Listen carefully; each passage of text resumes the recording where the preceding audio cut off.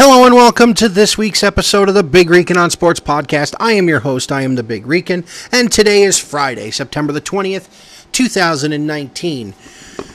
We are going to begin this episode on a little bit of a somber note. It was announced today through social media and the news that Buckeye great Howard "Hopalong" Cassidy has passed away at the age of 85. Hopalong, of course, was Woody Hayes' first real star in his tenure at Ohio State. Of course, when you think of Ohio State, you think of Woody Hayes, you think of Urban Meyer, you think of guys like Zeke Elliott and, of course, Archie Griffin, Earl Bruce, Chris Carter. But really, the second big star in the history of the school's program after Chick Harley was Howard "Hopalong" Cassidy. When I did my Mount Rushmore episode, of course, Hopalong was on the Mount Rushmore of Ohio State players. Not only was he on the Mount Rushmore of Ohio State players, Howard Cassidy was a chief scout for the New York Yankees. As at Ohio State, Howard was a two-sports star. He played shortstop on the Buckeye baseball team, and of course, defensive back and running back for the football team. Buckeye Nation will head into its game tomorrow against Miami of Ohio with a heavy heart. So, as I mentioned last week when we recorded the episode, we're going to do a football wrap-up every week. I will drop this in the beginning of it. As I mentioned last episode, the reason I have not done a lot with the NFL and college football so far is that the New York Mets are still in it.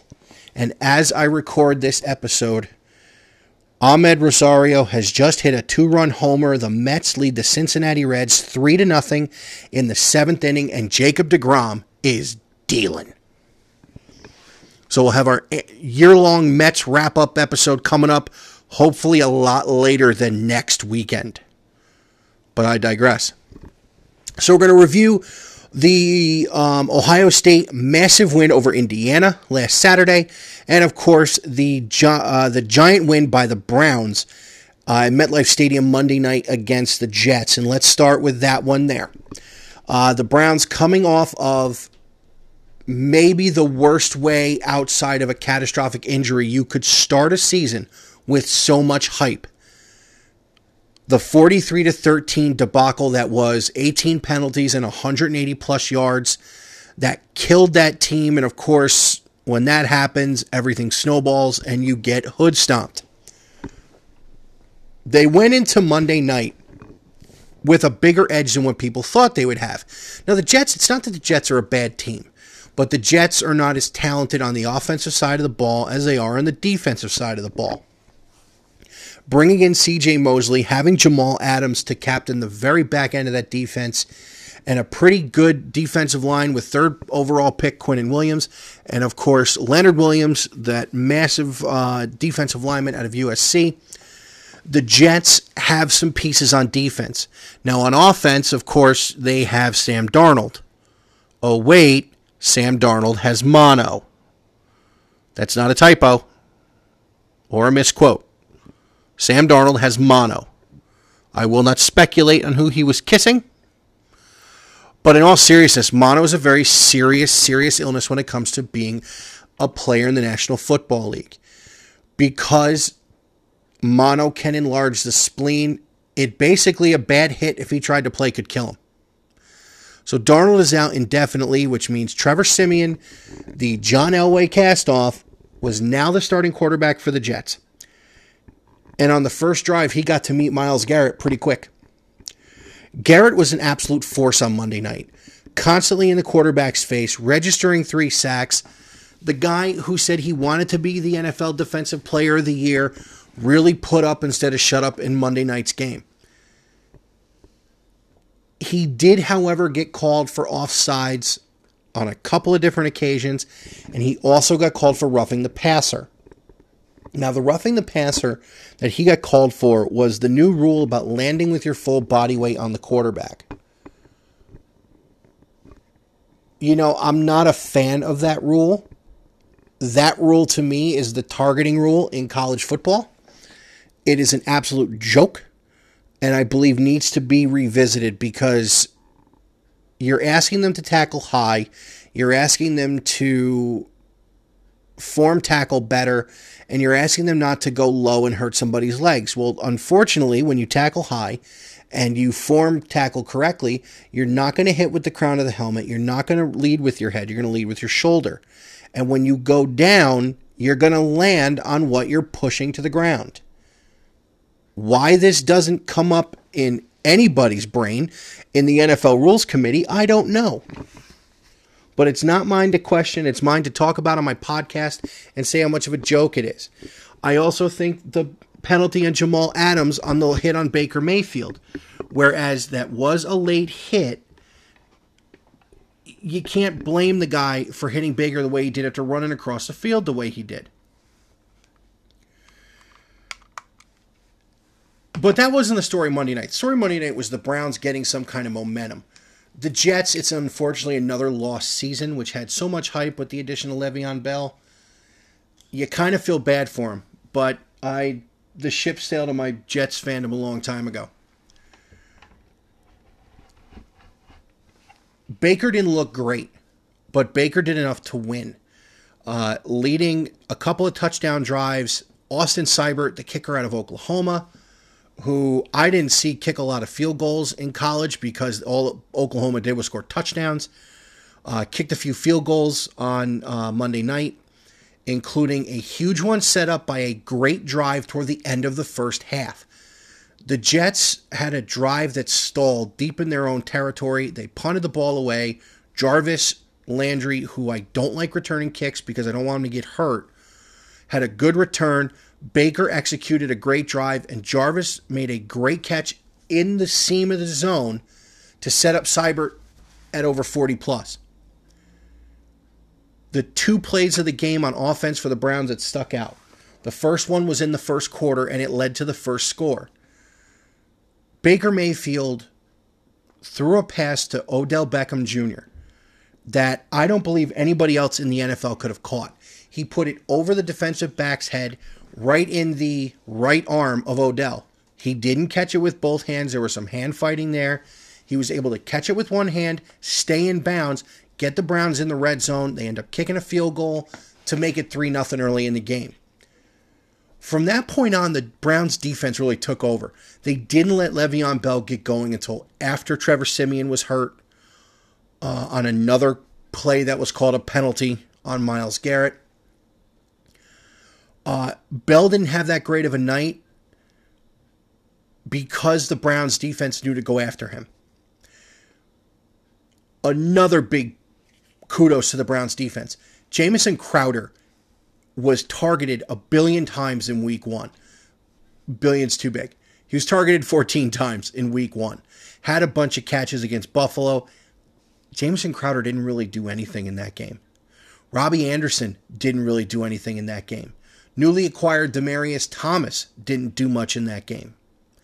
This was a game that was not as close as the 23-3 score suggests. And then we have the play of the game.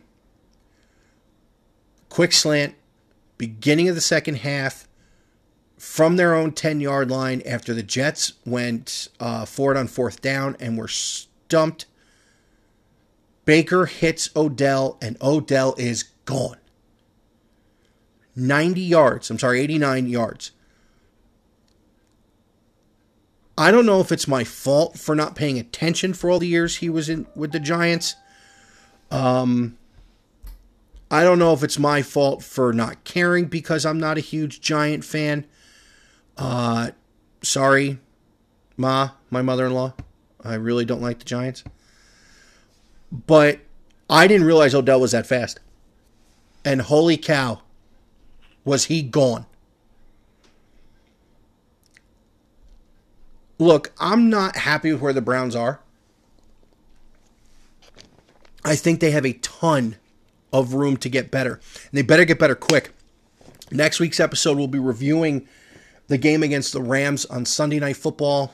Second primetime game in 2 weeks for this team.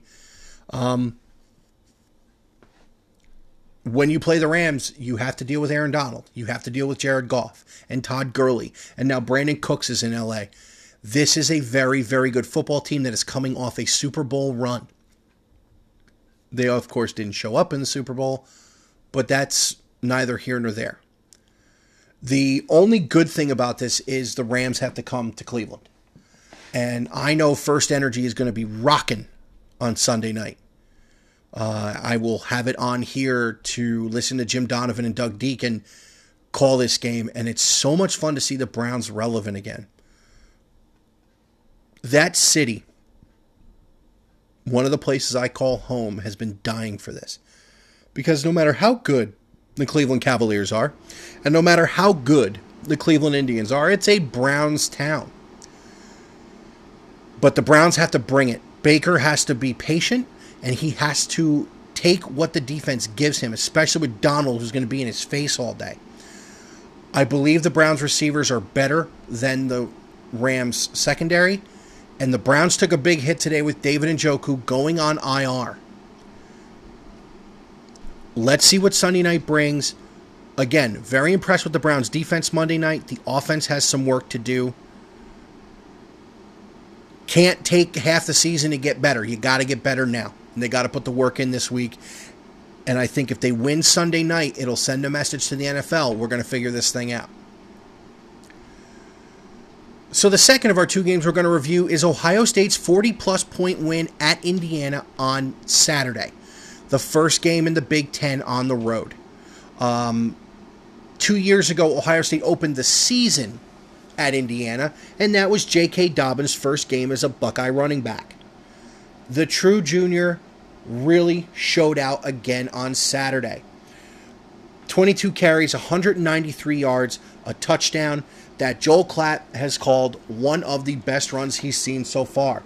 He forced 6 missed tackles, a giant stiff arm at the end, and he dragged 2 guys across the goal line to score a touchdown on Saturday. Had another huge run on Saturday. The Buckeye defense, coming into this season, I knew how young the Ohio State defense was. Chase Young was going to be the focal point. You had Damon Arnett stayed in school because Chris Carter told him he wasn't ready for the NFL. You had Tough Borland coming back. You had a good, deep defensive line coming back. Here is what is shocking me so far. This defense is fast. They are ball hawks. They are not playing in Greg Schiano's man-on defense. They are playing in a zone where they can use their speed to create havoc. They're not creating turnovers quite yet, which they need to start doing, especially with the bulk of their their schedule coming up. It's Miami of Ohio tomorrow, but then it's at Nebraska, and you get into the teeth of the Big Ten schedule from there. The Ohio State defense on Saturday, I can't even begin to tell you. I listened to a lot of the game on Saturday afternoon in the car. My son had a cross-country event in Warwick, New York, where that kid ran a 5K in under 22 minutes. Just for you guys to know. And we listened to the game on the way back, and I got to tell you, this defense has impressed me to no end. Like I said, they are fast. They get pressure on the quarterback. They can stop the run, and their cover guys are good enough to keep a big wide receiver in check. That's going to come in handy with the next few weeks. As I said, Miami of Ohio tomorrow, at Nebraska, home for Michigan State, at Northwestern, home for Wisconsin before the bye week on November 2nd, and then they run the gauntlet. Maryland, at Rutgers, home for Penn State, and at the Big House against that garbage team up north. The 2 biggest question marks coming into this season, let's say 3. The 3 biggest question marks. One was the defense, which, yes, they haven't played upper echelon competition, but they played FAU with a dynamic offense and really kind of held their own. In week 2, they pitched a shutout against Cincinnati. They did that to Luke Fickell. They went into Indiana, a team with a good offensive line and running game, and they beat them by 41. Miami, Ohio, Saturday. The defense has shown out so far. Question 2. Could Ryan Day continue the momentum set up by Urban Meyer in 7 seasons of nearly flawless football? I believe Ryan Day can do that. We will not know what Ryan Day is as a head coach, as far as what he can bring to Ohio State, for 3 or 4 years, maybe even 5, because this is not his recruiting class. This is Urban's team as far as the players he brought in. Having said that, in professional sports, with the exception of basketball, because apparently the players run that entire league, the general manager is the guy that brings in all the players.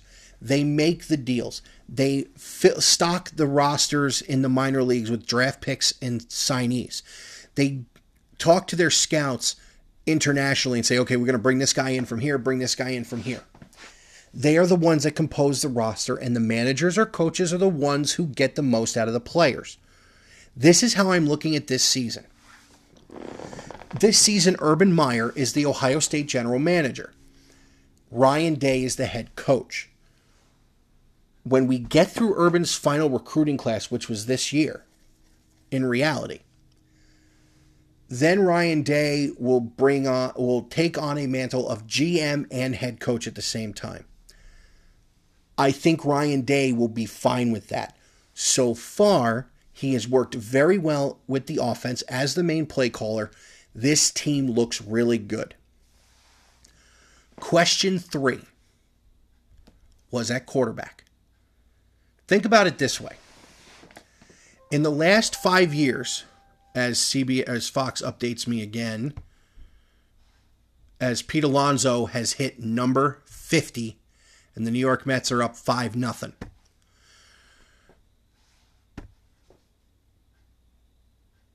Urban Meyer had these guys play quarterback for him in his time at Ohio State. Braxton Miller, J.T. Barrett, Cardale Jones, Dwayne Haskins. You have the guy who has the most touchdowns, yards, everything in Big Ten history in J.T. Barrett. You have Braxton Miller, who should have won a Heisman Trophy had he not gotten injured. You have Cardale Jones, who all he did was never lose a game as a starter and win a national championship. You have Dwayne Haskins, who in one season broke every single season record in Big Ten history. Yards, attempts, completion percentage, the whole 9 yards. He broke them all. Throw for 50 touchdowns in 14 games. He set every record in the Big Ten championship game. It can't get much better than that, can it? I think it can. Justin Fields is the real deal. This was the number 1 recruited quarterback coming out of high school just a couple years ago. By the way, the number 2 recruited quarterback that year was Trevor Lawrence from Clemson. Justin Fields is really a hybrid of J.T. Barrett and Dwayne Haskins. The ball he throws isn't as pretty as Dwayne Haskins' ball that he throws, but it is accurate. It is on time. He can throw into windows. He runs the ball like J.T. Barrett. His first play from his first touchdown at Ohio State was an RPO. He kept the ball. He went for 50 yards. On Saturday, Fields, 14-24, 199 yards, 3 touchdowns. One of them to Chris Olave, which was just an absolute beautiful throw. On the season so far, he's 52 of 74, 657 yards, 9 touchdowns, and more importantly, 0 interceptions. Ohio State has not turned the ball over. This is going to be huge getting into the teeth of that Big Ten schedule where these guys play defense.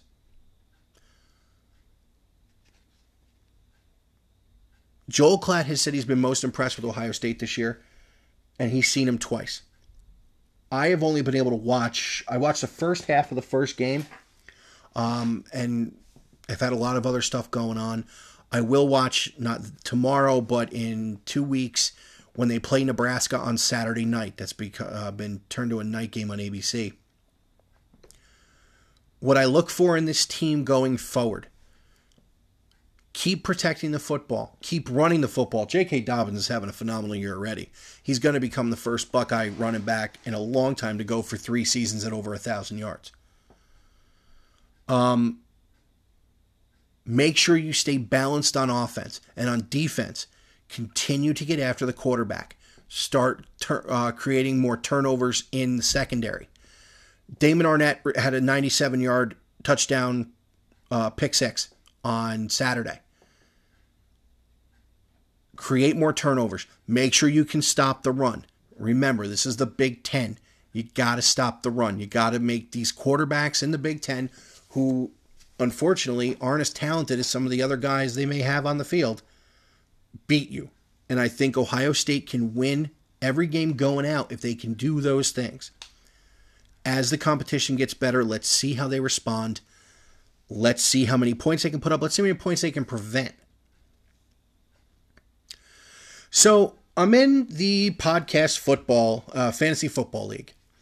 And this past week, I played against the league commissioner with the Project Takeover. I will say this. I have not listened to any of their stuff as of yet. With everything going on, that group and I actually just started conversating just a few weeks ago with the fantasy football league starting. I will say this. One of the things that we have to do if we lose each week is we have to plug the guy who beat us in their podcast.